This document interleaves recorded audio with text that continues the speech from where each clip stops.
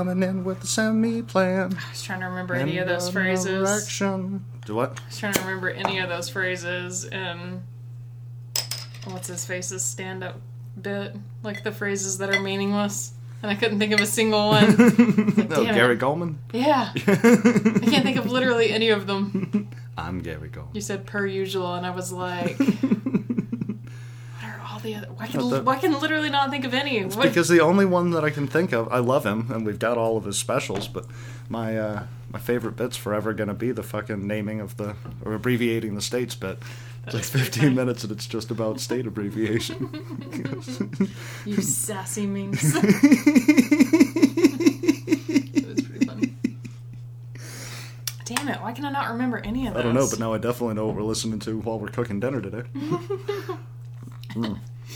Welcome to the Nightmare Box. At the end of the day. At the end of the day. At the end of the day. Welcome to the Nightmare Box. Presenting Mistakes Were Made. My name is Brett Bloom. I'm sitting across from the beautiful, the effervescent, once again, hubba Kristen Bloom. I am actually super excited because, like, I'm nearing... Killing the dress. Thank you.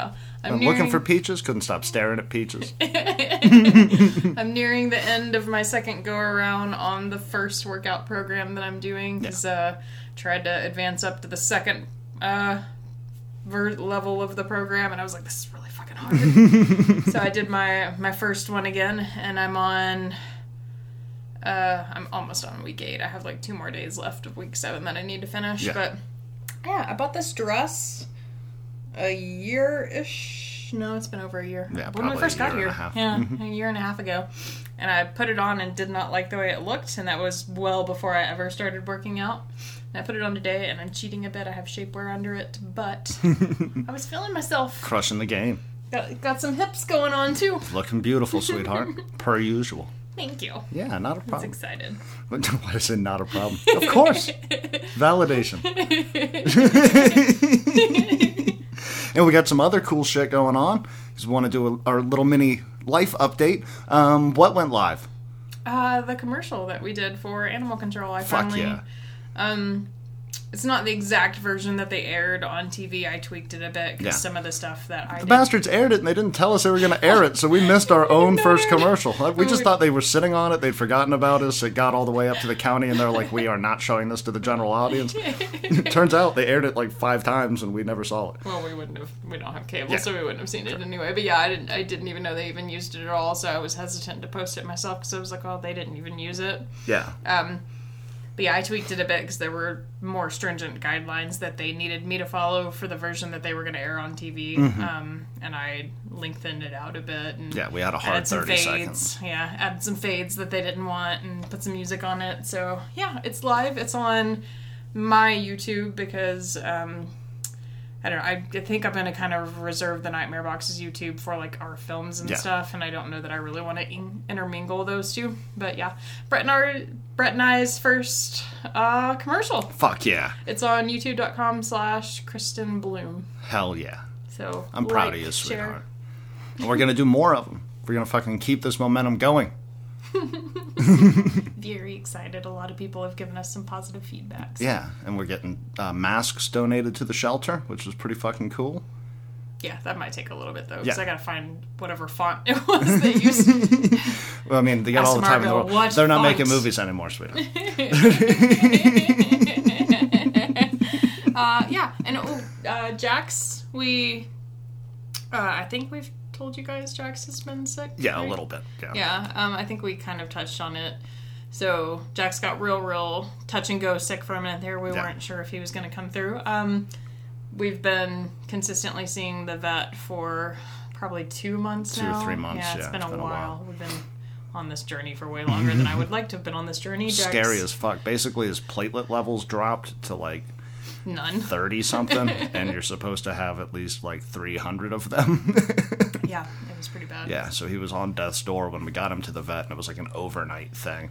Really fucked him up out of nowhere. We don't know what caused it. The vet doesn't know what caused it, but yeah. I have a suspicion he ate something and got a parasite, but we don't know for sure. Yeah. But yeah, we've been on this horrible journey of Jack's medication for a couple of months now. He has killed one carpet cleaner already because he keeps having accidents that we keep having to clean. So I just recently had to get our carpet cleaner replaced. Mm-hmm. But went to the vet this week, and we haven't gotten the go-ahead yet. We're going to get it this week, I know, because Jax has been doing well. We've gotten to taper at every meeting that we've done. And she calls us during the week. So we're going to get the call this week. Yeah. It's our last round of tapering, and then I'm assuming one more blood draw, and we are done. So excited. Fucking there. God damn it. So our dog is not dead. We haven't talked about him in a while. Yeah, it was absolutely fucking terrifying, because Jax is my buddy. Like, he's almost 6 years old, if he's not already 6 years old. Like,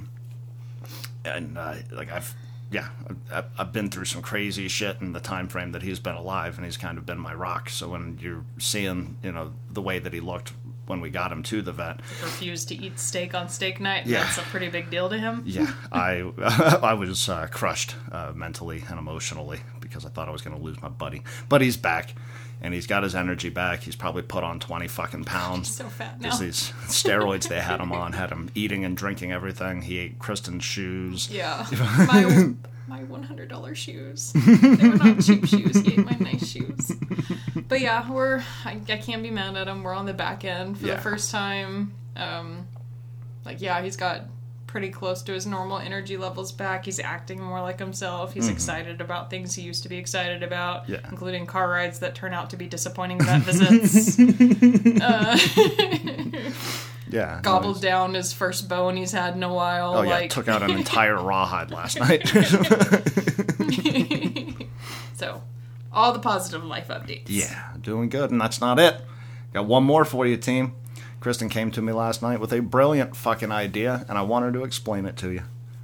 So, as you guys have probably noticed, Brett and I have kind of paused the filmmaking projects we were working on. We didn't get quite as many done as we would have liked to last year, and this year has just been... in all likelihood, because Jax almost died. Yeah. Fucking nothing has been getting done. And this year has just been stressful, pandemic and just life in general, so... we haven't done a project in a while, and I was kind of fiddling around with the commercial yesterday and kind of fine-tuning it so I could throw it up on my site, and just feeling, I guess, kind of like, we gotta get back into it, you know? And I have not done much of it. I've only done a little bit, but I really enjoy tinkering with it. There's a teensy-weensy bit of stop motion in the commercial, and I did a project in college where there was a teensy-weensy bit of stop motion in that as well. And I've never done the full-blown type of stop motion where it's moving figures through a scene. I just do the kind where you make things pop up out of nowhere. Yeah. Like in the commercial, it's a dog bowl, and then dog treats start piling on top of each other in the dog bowl. Mm-hmm. Yeah, so I've only ever done that kind. It's a lot easier to pull off and a lot faster to pull off because I'm not literally moving characters through a scene. And there's a couple of famous stop-motion short films that Brett and I have, watched, and we were talking about that last night. And so, I want to kind of... Because I think part of the downside to the pandemic is whenever Brett and I do a film together right now, we basically have to be in it. Yeah, and I'm not a good actor. And I think Brett really hates it. And maybe that's also part of the reason we've been lagging on doing new films. I have smoked an outrageous amount of pot in my life, and me remembering lines immediately leave my head the second I'm trying to pretend to be somebody I'm not. So, we decided... maybe the one that I wanted to do for the film festival, we're going to pause for now and maybe do it a little bit later this year. But we're going to go thrift store shopping like our old days when we did the dolls and see if we can find any interesting props. Yeah, set ourselves a limit on the cash monies, and we'll let you guys know what the money's limit is. And we're going to write a story for a stop-motion film based on the props we find. And we're writing it together. I'm really fucking excited about that. Yeah. It's like a own little writer's room. It's just me and you. So we're going to tackle it that way. We're going to do props first and then see what they inspire between the two of us. Because I initially, a couple of years ago, and this is kind of where this came out of, is we wanted to do a stop motion thing in the past, and I was really sold on this idea of doing a South Park-esque version, construction paper, first season South Park shit. based around the lunacy that was the pawn shop, and we were gonna we did a couple of them. We had like little rebuilt version of the shop on a big poster board, and it eventually just fell away. Well, I'd like to do it eventually. It's Yeah. just very time consuming building it. Building it all. Yeah. But this is going to be not necessarily easier, because now we have to build the story like after the fact. But that's going to be so much fucking fun, because we're going to have like random shit sitting on the table, and we're both going to have to sit here. And now that I've read this book almost entirely, I'm going to have those thoughts in my head, and I'm going to have like a premise line set up, and like, what have I never seen in stop motion? So yeah, and I don't want to name any particular ones, because Brett and I aren't trying to recreate anybody else's short film. But yeah, they're The best one of all time is the Van Gogh movie. Technically a stop motion. Yeah. Yeah, we're not doing that though. Not doing that. But yeah, there have been some pretty cool ones out there using just props and moving the props and making a story with the props. So we're gonna do something like that, just because I'd like to revisit the construction paper one eventually, but that's a lot of work for having full-time jobs. So yeah, we're gonna see what quirky shit we can find, and then what quirky story we can write. What kind of genre are we going to do? Are we going to... I don't know. Is it going to be completely dependent on the props? Yeah. That's what's up. Yeah, I would like to go into the shopping portion totally open-minded, and just if we find something where it's like, oh, that's neat, you know, and then bring it home, lay it all out, and be like, oh, what is this? What can we make of this? Yeah. That's fucking awesome. We might have to do like a mini documentary on the making of. That would be fun. That would be fun. It's like, I've got this random doorknob, and here's a sheet of paper with a funny signature on it. You know, it's terrible, terrible examples that we're definitely not going to use. Just smuggle my camera into the thrift store while we're shopping. Probably don't need to smuggle it. We could maybe just, you know, the creative process, and just set the camera off to the side, and then like just record us dicking around with it, and then edit it together so we look smarter. I briefly considered, you know how like on with Theo's podcast they have like fans do little like sketches of the shit he's talking about. Yeah. I briefly considered stealing snippets from our actual podcast and having the actual dialogue from the podcast, and then doing a stop motion like Based on whatever story. yeah, but like actually have clips of us talking too, where you could see us on camera, and then it would go to kind of like a flashback or whatever, That'd but be in stop cool. motion. We could do like that really dumb, watery sci-fi fucking whoop, whoop, whoop, whoop into the... We were listening to that story about the dude writhing in pain, and I was like, that'd be kind of funny to recreate stop motion wise, because it was so, your retelling of it was so over the so top. dramatic. I was like, that's not what happened. Yeah, for those of you who don't remember that story from like 100 and some odd fucking episodes ago, it was a hot August Pretty day. drunk on Father's Day or something? Yeah, pretty drunk on Father's Day. We went to Walmart. It was hot as fucking balls outside, and we saw this dude who probably went down from a heat stroke, and we basically all we did was pull over, pick him up, and walk him home. Oh, we drove him. Yeah, He sat it in the was front like- of the Jeep. Yeah, it was like right down the street. We just had to drive him a few houses down, and then like walk him back up to his house and shit. And that 5 minutes of our lives turned into like 30 minutes on a podcast where it sounded like I was trying to abscond him from some war zone. He was writhing in pain. He was writhing in pain. He was melting into the setting sun. Yeah, I briefly considered that, but I was like, it'd probably be more fun to find props and write a story from scratch. But if it has dialogue, Brett and I might do some voiceover work, so Brett will get to dip his toes into the world of voiceover. Well, god damn it. I don't have very many voices. They're all just it's pitches more than it's voices. I don't It'll be do fun. accents. We'll get to It'll be a blast. figure it out together, because I've never done a full-blown stop-motion film at all. Like I said, I've only ever done like a few seconds worth of stop-motion in my projects, and I'd imagine it's going to be a tedious but interesting process.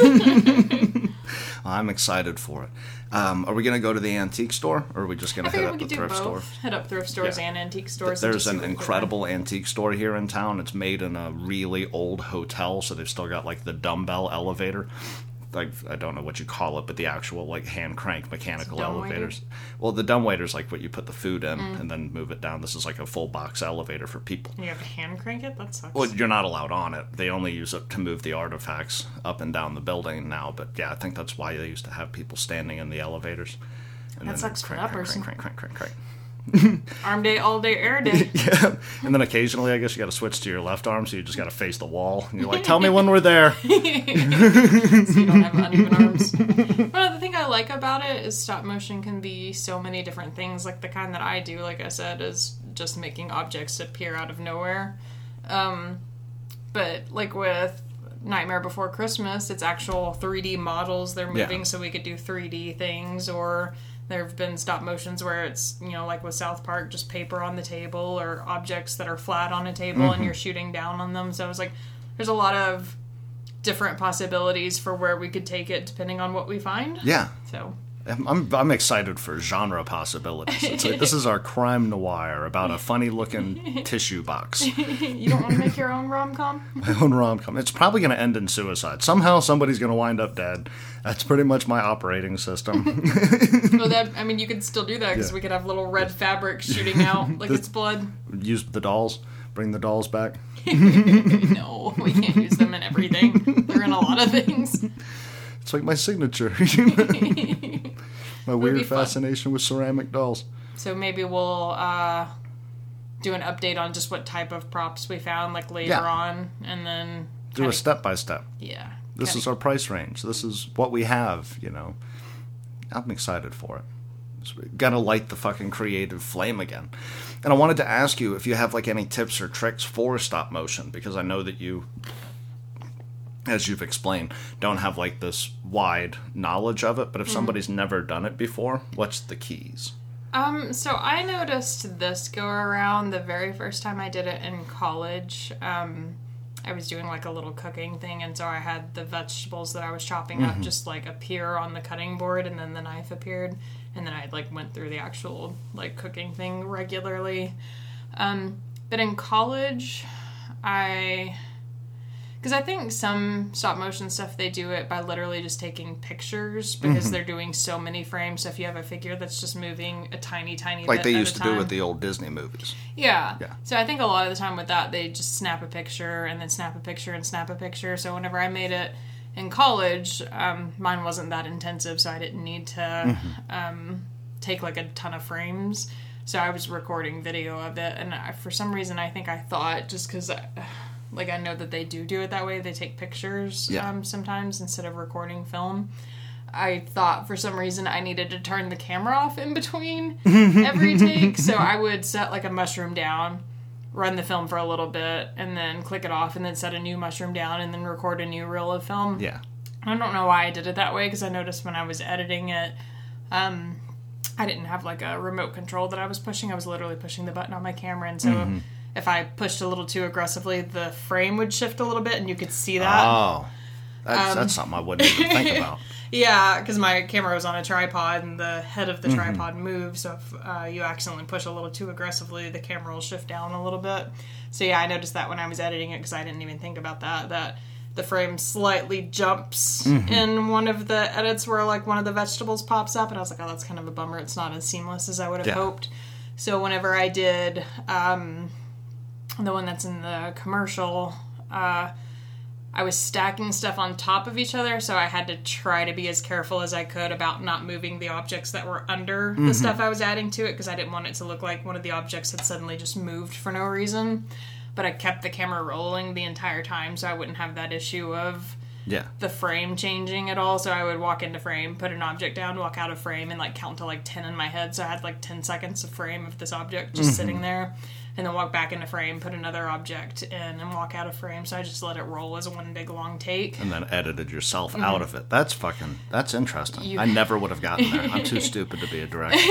You have to be careful, though, because I noticed on mine I had to kind of like pick and choose at what point I was having the object appear based on what I had shot.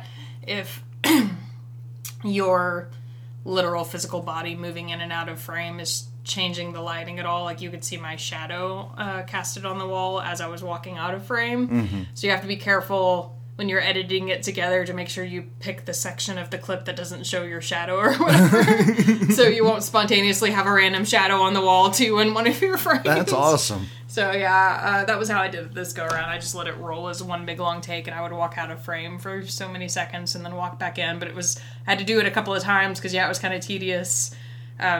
stacking the objects without moving any of them. I accidentally moved one on one of the takes. And I was like, damn it, I gotta start all over. So, but yeah, I think if you're doing something basic like what I was doing, it's easier to just do it as one big long take so your frame stays the same throughout.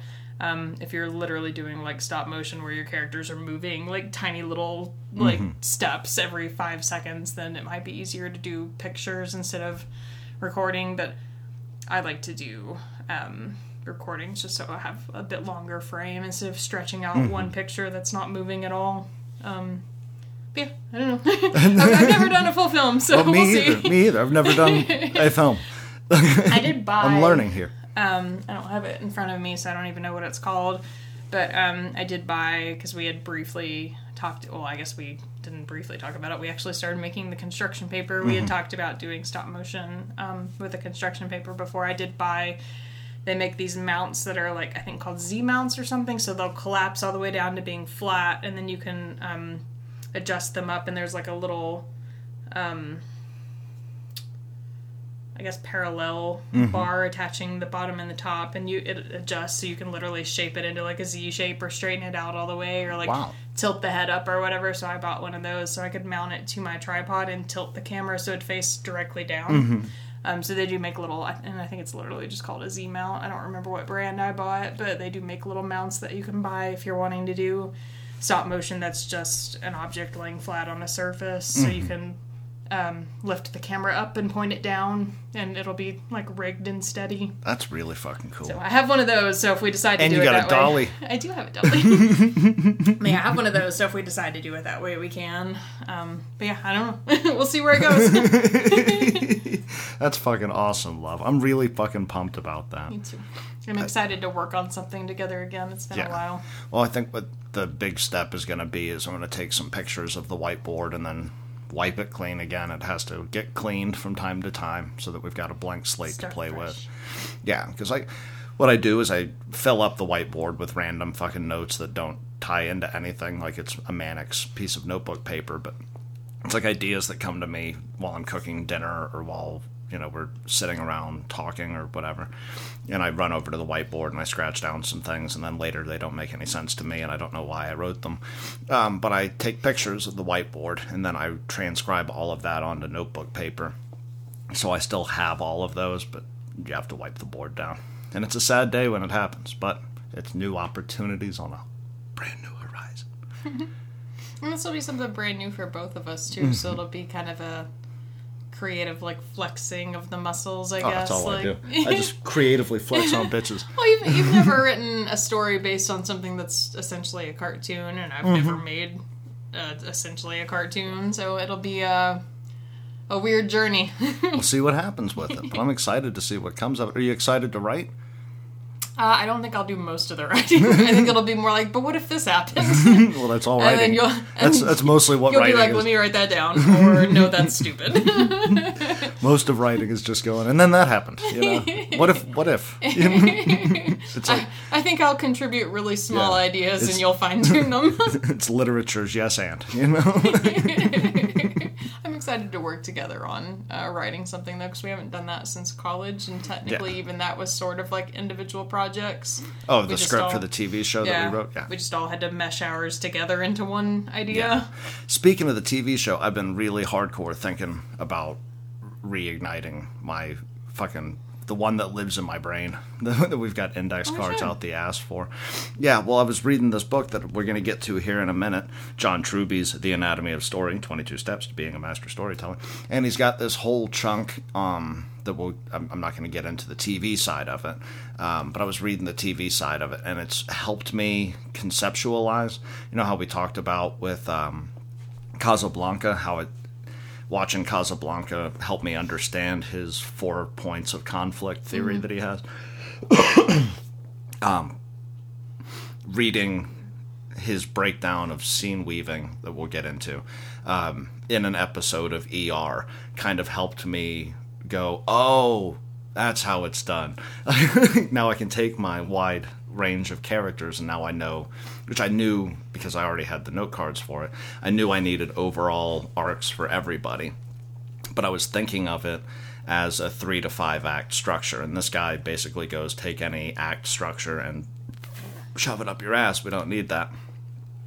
You're telling these stories.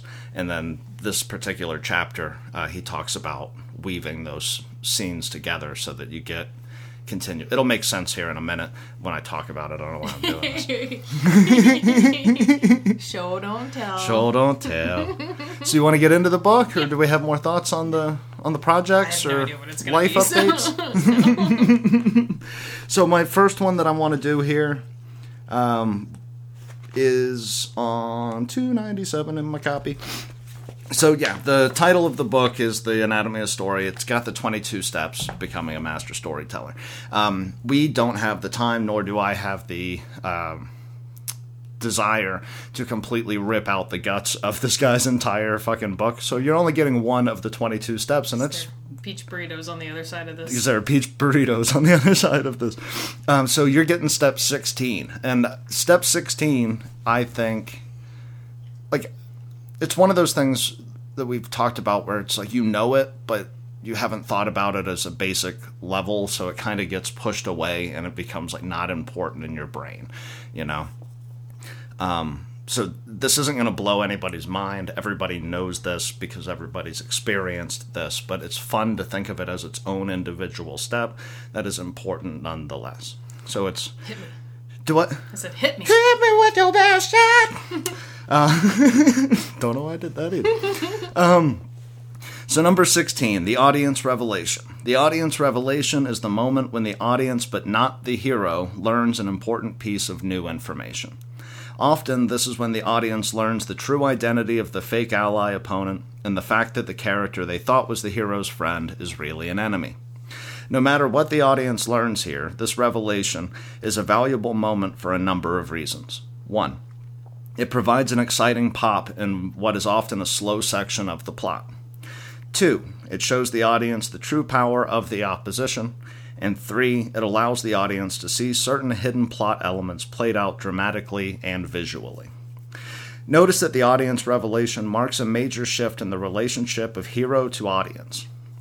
In most stories up to this point, farce being a notable exception, the audience learns information at the same time as the hero.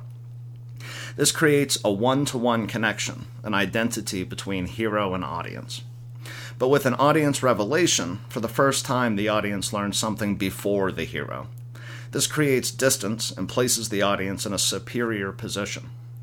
There are a number of reasons why this is valuable, the most important being that it allows the audience to step back and see the hero's overall process of change. And one example, because we just watched it, and he uses it all the time, Casablanca. Rick forces Reynal at gunpoint to call the airport tower, but the audience sees the captain is actually calling Major Strasser. Yeah, and then you're like, oh shit. Shit, Rick, coming for you. Rick's not prepared. Yeah, I have a more gruesome one that's not, it's not deep into the story, so maybe it's not quite what this writer means, but Hereditary. Her being dead? Yeah, her... Spoiler alert if you haven't seen it yet, but it's been out for a minute.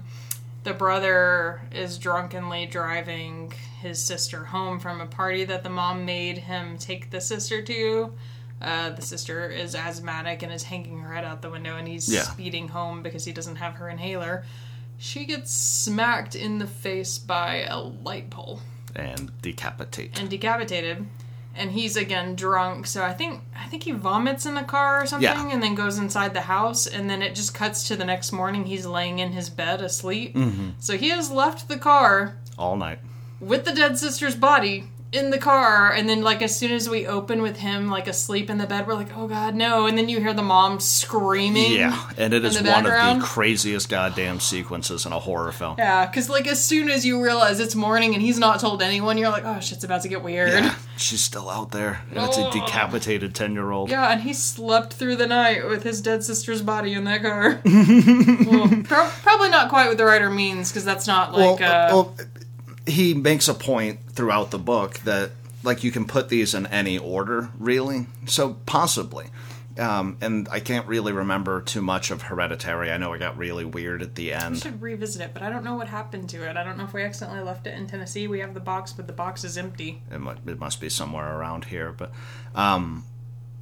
yeah, you can put them in any order, and like that is a perfect example of exactly what he's talking about here. And I've never really thought about it as a shifting dynamic between hero and audience, though we do get these scenes, quite a bit. I think it makes, as the audience, like us feel like a bit like we've outwitted the main character in some way. Like we're like, oh, I know something you don't know. Yeah. And that's kind of like what he's saying, where like now you're thinking about like the plot as a whole. You're catching little elements that maybe you didn't, because now you've got this information and the hero's still in old you time until they get to the self-revelation at the very end.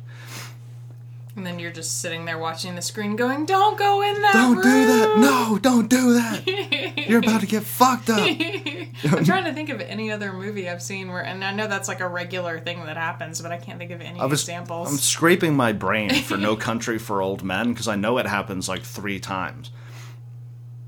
Yeah, I don't know. Yeah. There's definitely examples in there. You know what it is? The scene with Woody Harrelson. We know that Chigurh's in the room, and then Woody walks up the stairs. No, he makes him go in there, doesn't he? I thought he followed him up the steps. That's right, he follows him up the steps. Never mind. Yeah, there's definitely something, though. In my head, I was like, this is going to be a fountain of information. Freeze. I've got this. Yeah, no, I don't... But it's a thing to consider. Mm-hmm. And that's why I'm talking about it. All right. Oh, no, I mean, it is an interesting concept, because, again, it makes you... I feel like when you learn something with the hero, you feel, like you said, like you're on this journey with the hero, and we're all learning it together, and we're in this moment together feeling the same emotions.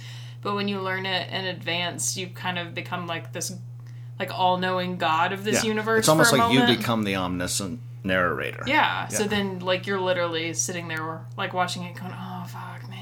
Like your day is about to get rough, or like, don't go in that room. Great example in horror is Halloween. Like, we know that Michael's in a place before the victim gets in there. That's part of the drive that makes you go, fuck, don't go in the room.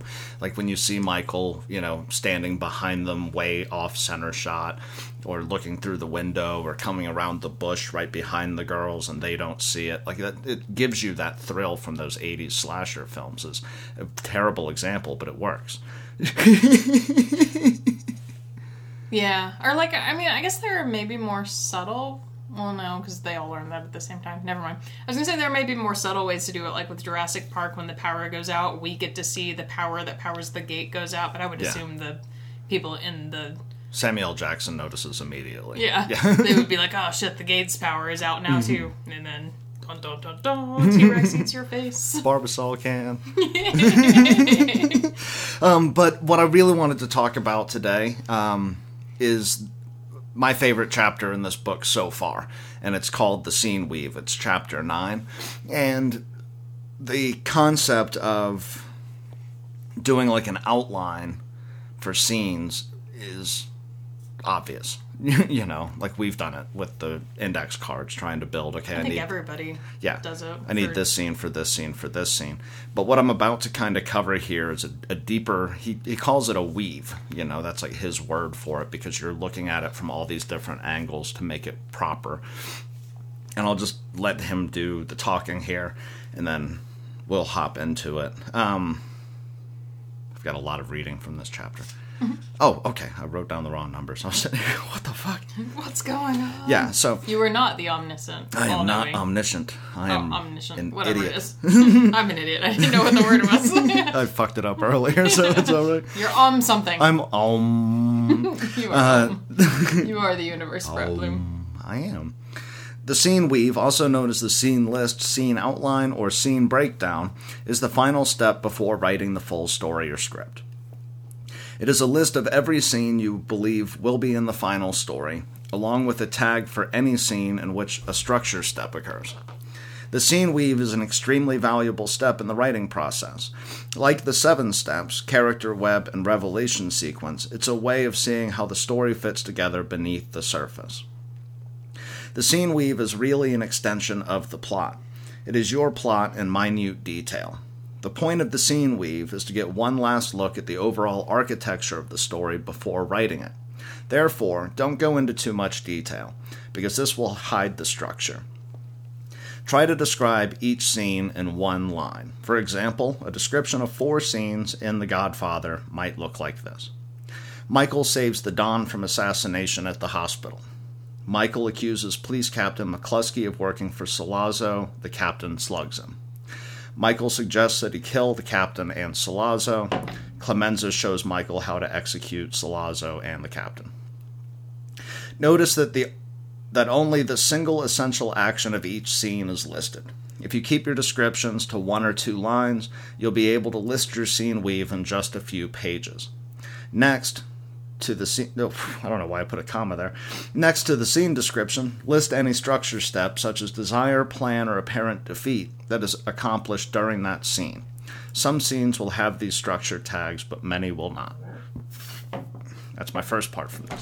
Sorry, my table's falling apart. Yeah. And I think, and I don't think I ever really thought about it. No, I'm like checking mine. I'm like, are my little leaf things? Our table has leaves that fold down, and if the little things aren't up supporting them, you have no table. Yeah. And my drink's on there, so I'd like to have a table. I like this more simplistic approach to it, and I don't think I had ever really thought about it until you and I started doing the note cards. Yeah. Because in high school, in particular, and maybe even elementary school, they teach you, like, you always have to do your outline first, and then your rough draft, and then your final draft. Yeah. But I think in high school, if I'm remembering right, the outline's a bit more intensive. It's like you need to write... Yeah, point 1, point 1A, point 1B, yeah, point 1C. like you need to have... And it's not even for TV shows. It's for literal just, like, papers that are going to be a couple of pages long. They're like, you need to write 4 to 5 sentences for each paragraph. That's an outline of what it's going to be. And I'm like, I feel like at that point I'm basically starting the rough draft, so can I just skip ahead to the rough draft? Those fucking outlines used to freak me the fuck out, because it was basically like, you've got 3 pages to tell us everything you know about World War II. And it's like, what the fuck are we doing here?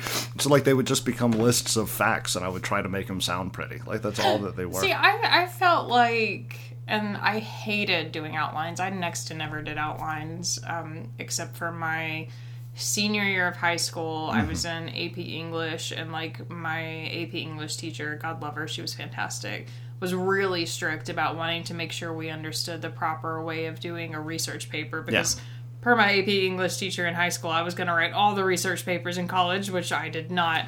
You would have if you would have gone on with your English major. Well, no, I had a minor in writing. I wrote all of the papers. I've written every paper. I had a minor in writing, and unless your degree's... Taking credit for crime and punishment. Unless your degree's in something where it's writing focused, or it's a type of degree where you have to come out with a thesis at the end, that's just not true. Yeah.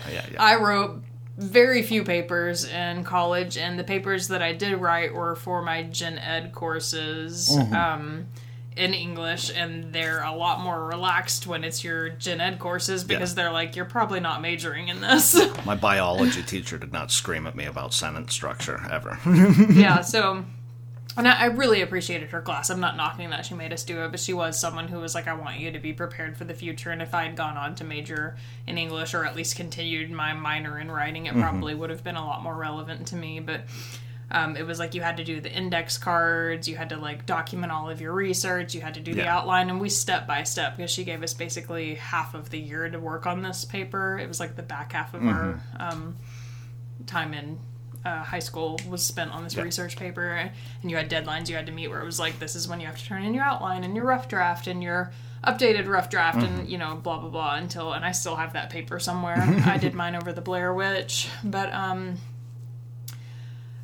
hated, up until that point, it made sense for that paper, but up until that point I hated doing outlines, because I was like, this basically feels like I'm writing a really dumbed down version of what I plan to write later. So can I just write what I plan to write and then go back and review it and fix what needs to be fixed? So what it really is the raw ingredients. Like, this is what is going to happen. Michael is going to kill the captain and Sollozzo.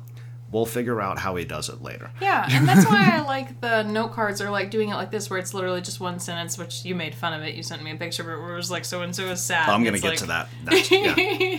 Like, that's a bit silly, but like, if you know that that's important, like someone's upset, and that's really all you need to know at the moment, like that makes sense to write this really stripped down little note for yourself. And like, I like the idea of outlines like that, because it's like, I don't want to forget that this is something I need to write. Yeah. Like outlines in high school where it's like, write 4 sentences of your paragraph that only has to be 6 sentences long when you're done. It's like, I'm basically writing it though, aren't I? Well, when I've used this technique for writing screenplays or, you know, my unpublished novels that are never going to get fucking finished.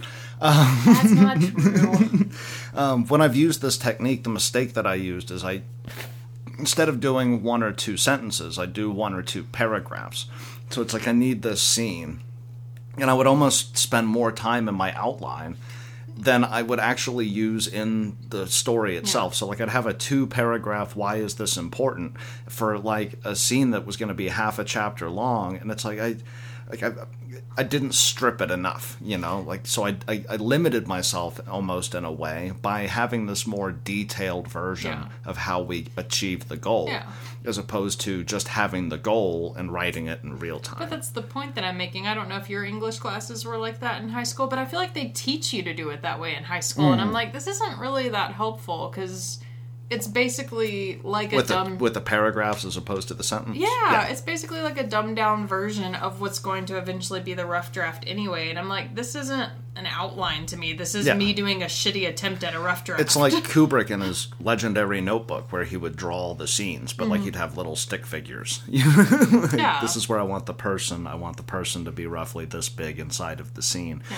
And then like, the next thing you know, you've got blood flying out of the fucking elevator in The Shining, and it all came out of this little drawing that he had in his notepad. But I feel like the outline, the original concept, should be very stripped down, and it's just like, this is me reminding myself that this is a point that matters. Yeah, so that's how he opens this.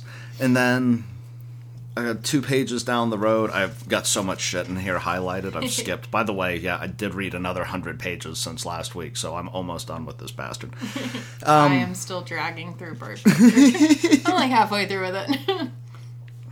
So he does a little bit on crosscut, which Kristen knows all about, you know, cutting from one thing to the next thing on different timelines. He talks about that?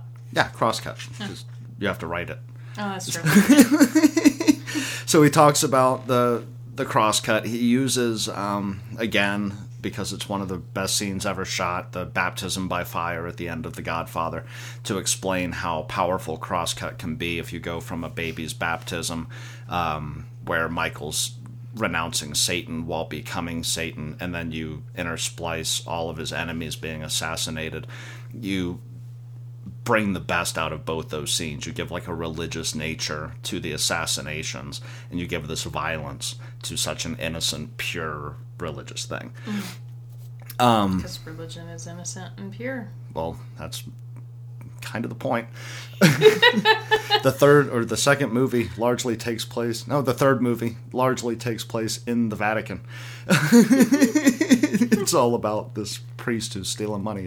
It's not a good movie, you know, compared to the first 2, but it's The Godfather. Not trying to distract you, sir. No, you're good. So this is the part that you were talking about earlier, where I'm gonna say some funny stuff. But anyway, page 330. I'd like to compare the scene weave from an early draft of The Godfather to the final draft, which I'm not going to do because that's 2 whole breakdowns of a huge part of the film. You will see how proper juxtaposition of scenes, and in this case whole sections, can make a huge difference in the quality of story. The key difference between these 2 scene weaves comes just after Michael has shot Sollozzo and the captain in the restaurant. In the early draft, notice that the writers list all of the scenes pertaining to Sonny's death and the ending of the war between the families. Then they list all of the scenes of Michael in Sicily, ending with the murder of his wife. So, if you remember the movie, he kills the dudes in the restaurant. They have to get him the fuck out of Dodge. They send him to Sicily. He meets Apollonia. It intersplices with events back home. So the Godfather's been shot. There's this whole shit show because Sollozzo's dead. the families are all at war. They're trying to figure out who the fuck ordered the hit on the Godfather in the first place. Sonny gets gunned down. Apollonia gets blown up. Michael returns, right? But they've spliced it all together so that they run together. In this version, the original rough draft of the film, they wanted to do everything pertaining to Sonny and the war, and then go to Italy and do everything about Michael falling in love with this Italian peasant girl and then having her die, and then sending him back into the action of the story. Whew. And in here, it says, number 8, Tom tells Don Corleone what happened. The Don is sad. And then number 10, a nasty fight breaks out between Connie and Carlo. Connie calls home. Sonny is mad. A nasty fight. Her husband beats her with a belt. A nasty fight. While she's like 8 months pregnant. That is kind of funny. Yeah. Let's strip it down that way. No, they disagreed over some things. Like, 15 ends with Don Corleone knows that it was Barzini who was the leader. And then 16 through 21 would all be Michael in Italy. And so then he goes, the scene sequence has a number of problems. It places the plot-heavy and more dramatic scenes of Sonny's killing and the revelation about Barzini first. So there's a big letdown when the plot moves to Sicily. Moreover, Michael in Sicily is a long and relatively slow sequence. So the overall story comes to a screeching halt. And the writers have pacing. Yep.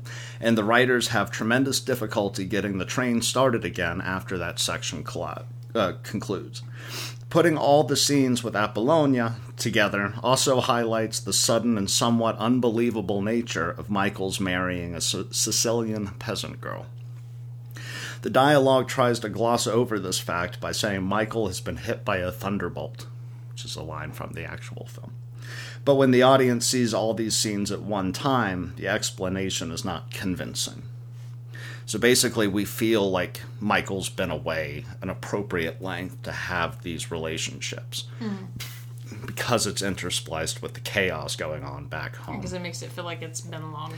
Yeah, because if you just watched him get off the plane, get into it with her dad, and then jump to they're getting married, he's been there for 3 weeks, Yeah. She gets blown up, you don't give a shit. But you see a side of Michael when he's with Apollonia that's like this innocent what could have been, and then she is assassinated violently in front of him. And it's a huge character shift for the Michael character. Now where was I going? Which I just told you. Why am I so bad at this? Beers. Beers. By cross-cutting between these two storylines, the slower Sicilian line is never on screen long enough to kill the narrative drive of the story. Also, both lines funnel into a single point, which is the hero's apparent defeat, his lowest point in the story, where Sonny's murder is followed almost immediately with Apollonia's. This 1-2 punch is then trumped by the great reveal that Barzini was behind it all.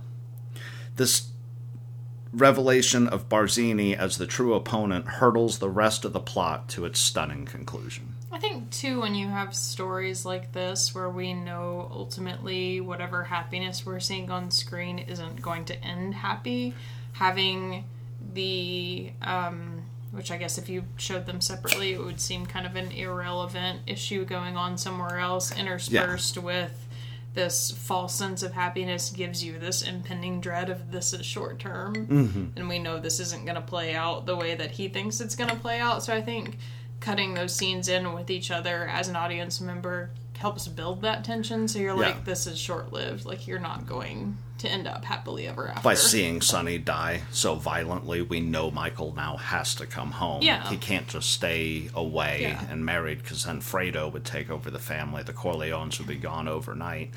It creates self-revelation within the character. If you showed them separately, like he said, like the one scene would kind of drag, and it would also feel simultaneously while it was dragging, like it hadn't carried on long enough. You just sat through the most violent parts of the movie, which are when Sonny's still alive, or really up until the baptism, the most violent. He beats the fuck out of Carlo. He's gunned down in a fucking hail of bullets, There's like all this energy and action, and then you would have just pulled the plug out of that and been like, well, Michael's happy at least. Ah, look how happy Michael is. Oh, fuck, he killed Apollonia. With, like I said, like cutting the two in together so they feel like they're literally happening simultaneously. Like you see the happy thing happening on screen, and as a viewer recognize, like, this isn't how this is going to end up. So, like, even though it, like, the scene is happy and it's all cutesy and, like, they're going to get married and live happily ever after, we know. But you're not, though. Luca Brasi's just been killed. Yeah. Sonny's just been shot. Yeah, like, we know, like, you don't get to hide away here and just be happy. So we feel, even in these happy scenes, the impending doom of what's coming. So, it's I think cutting stuff like that together helps build tension for the audience, even if the character in the scene is kind of naive to what's happening. I love The Godfather. And then one more little bit of note, but yeah, guys, buy this book and just read chapter 9. Like, for me personally, this has been my favorite chapter. I would love, because he goes into multi-strand plot scene weaving for television shows, and there's a beautiful example from ER, which I'm not familiar with the show. I've never seen ER. I think I've seen like a episode, but that's it. But he picks a episode from 2000. Where George Clooney got his start, though. So he picks an episode from ER that has 5 individual plot lines, and then he breaks down all of the beats for this entire episode. Wish he had done Scrubs. Yeah, that's what I was saying. I was like, can you pick a show I know? Do Scrubs. Do Scrubs. What's that? Is it a white t-shirt? Haha. You make fun of your real laugh, but your fake laugh was absurd. Ha ha. Ha ha. I'm an angry goose.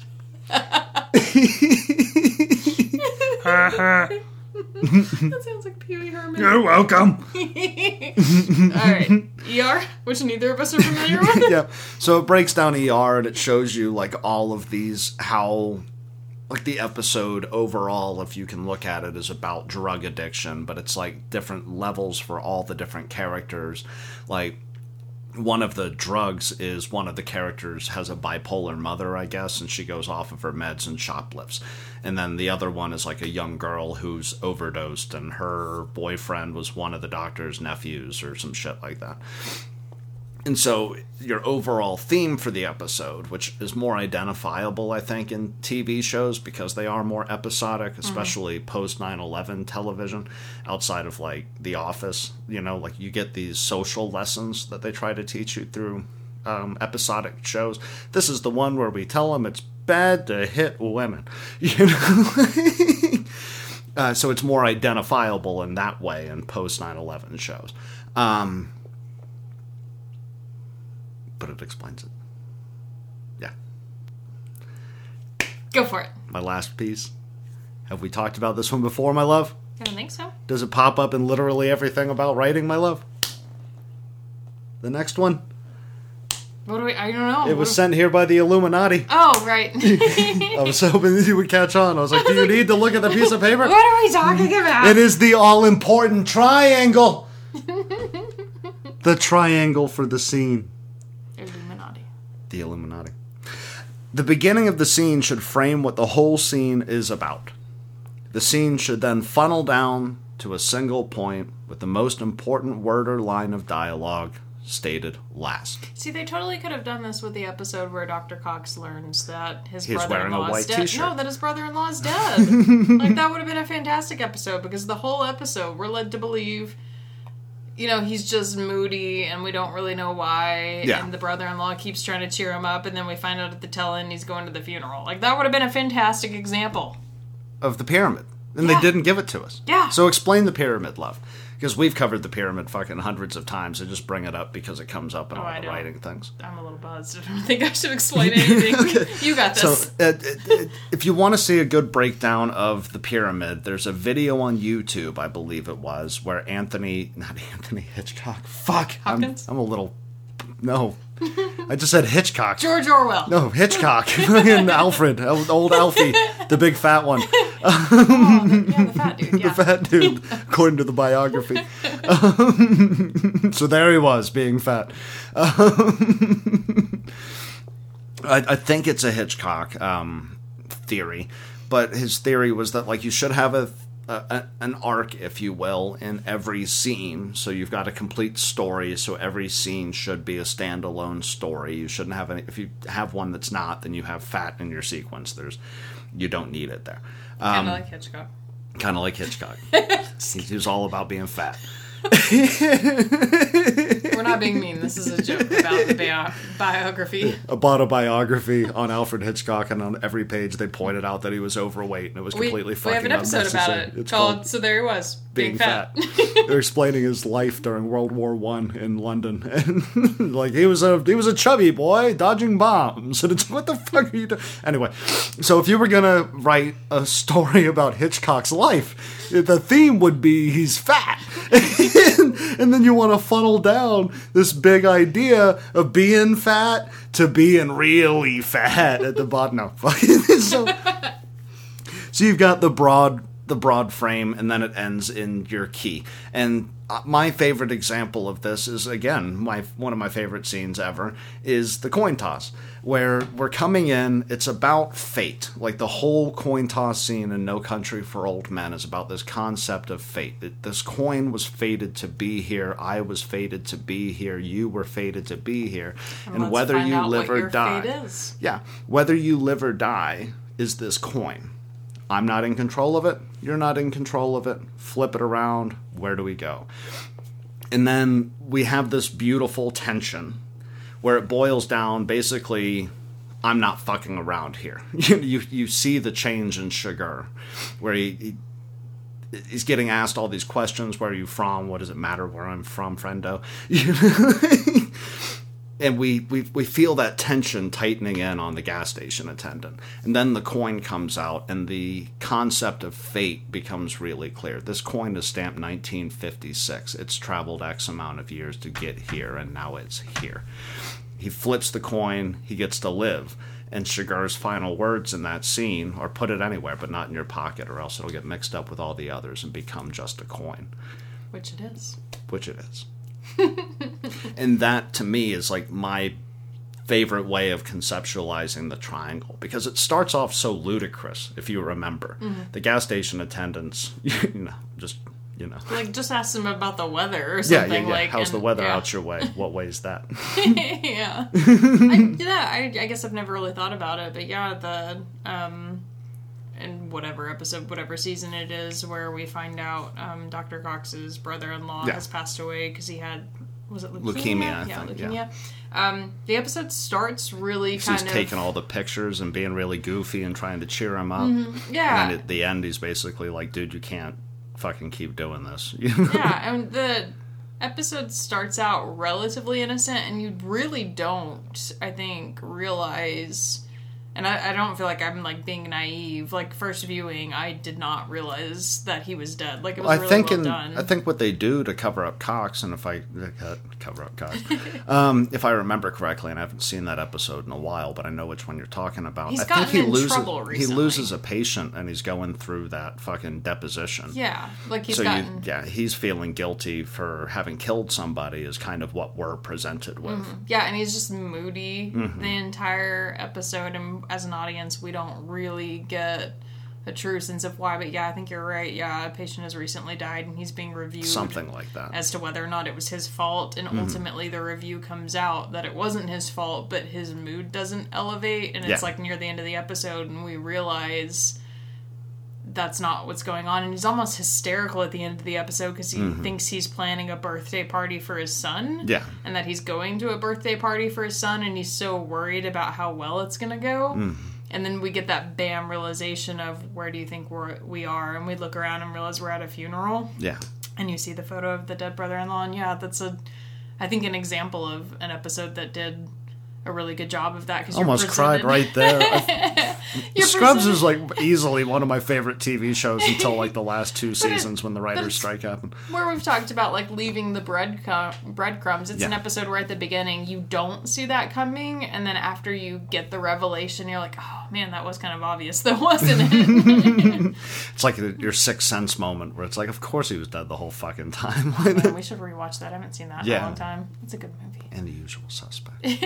But yeah, I like that idea of you get this very kind of vague, overarching theme, and as the episode or movie or whatever it is, or book tightens in, we kind of come to this inevitable conclusion that you can backtrack to and be like, oh, we were here all along. Yeah, we haven't changed anything. We've been told this story, but now we can look backwards into it. Cormac McCarthy is beautiful at that throughout all of his novels. I've only seen one movie based on his books, but I know that there are a couple of books that they've turned into movies. But like The Road, is this apocalyptic story where it's the dude and he's just trying to keep his kid alive, and the whole time he's like dying of tuberculosis or some shit, if I remember correctly. And it's like the desperation of the father's love to like care for his child in this apocalyptic world is like your overall theme. And it all boils down to this concept of keeping the flame. You got to keep the flame in your heart no matter how small, and that same theme ties in again to the end of No Country. He likes to use this concept of the flame, like a guiding light, in almost all of his stories, but no two are more clearer than the concept of the road being the very end of No Country, where, if you've seen the movie, last scene in that film, Tommy Lee Jones sitting with his wife, explaining this dream he's had about his father riding off past him in the middle of the night in the desert, trying to set the fire for them. That he's going to give them this guiding principle. And that's No Country. I like thinking about things like this because you sound smarter than you are. You are smart. You're very smart. You ready, love? I am ready. Ready? Gonna go make some peach from Thug Kitchen. If you guys don't own the Thug Kitchen books, you need to get the Thug Kitchen books. They're fucking incredible. They're very time consuming. Yes, they are. Yeah, we're gonna spend the next hour plus working on this, but it's gonna be tasty. And we're gonna be drunk. Also, if you're into trying new recipes and trying new lifestyle decisions, Oh She Glows is also a vegan book that's really good. That lady knows her sauces. Fuck yeah. I love you, sweetheart. Love you. I love that. Love that dress. Love you. I love you. I love that dress. No. You know what doesn't have the triangle? What? William S. Burroughs' Naked Lunch. There's no fucking point. That shouldn't have been written. I don't know why people celebrate that goddamn heroin addict. That motherfucker. Citizen Kane. No, I'm just kidding. There is a point to Citizen Kane, but I just don't like it. I just don't know what it is. I know that it has to exist. I know that childhood is a more simplistic time, and that's about all I learned. And I feel like that's kind of fucking obvious. Oddly enough, the same exact point of The Shining. All work and no play makes Jack a very dull boy. Yeah. And then there's that weird blowjob scene for no reason. Blowjob scene in The Shining? Yeah, there's a scene where he's walking down the hallway and at this point Jack has kind of lost his shit. And there's a dude in a bear suit or a dog suit. Yeah, he's dressed up like a puppy. Giving a dude a blowjob. Kubrick, motherfucker. For what reason? I don't know. Kubrick. All right, love. Let's get the fuck out of here. I'm gonna go make me some fucking pizza.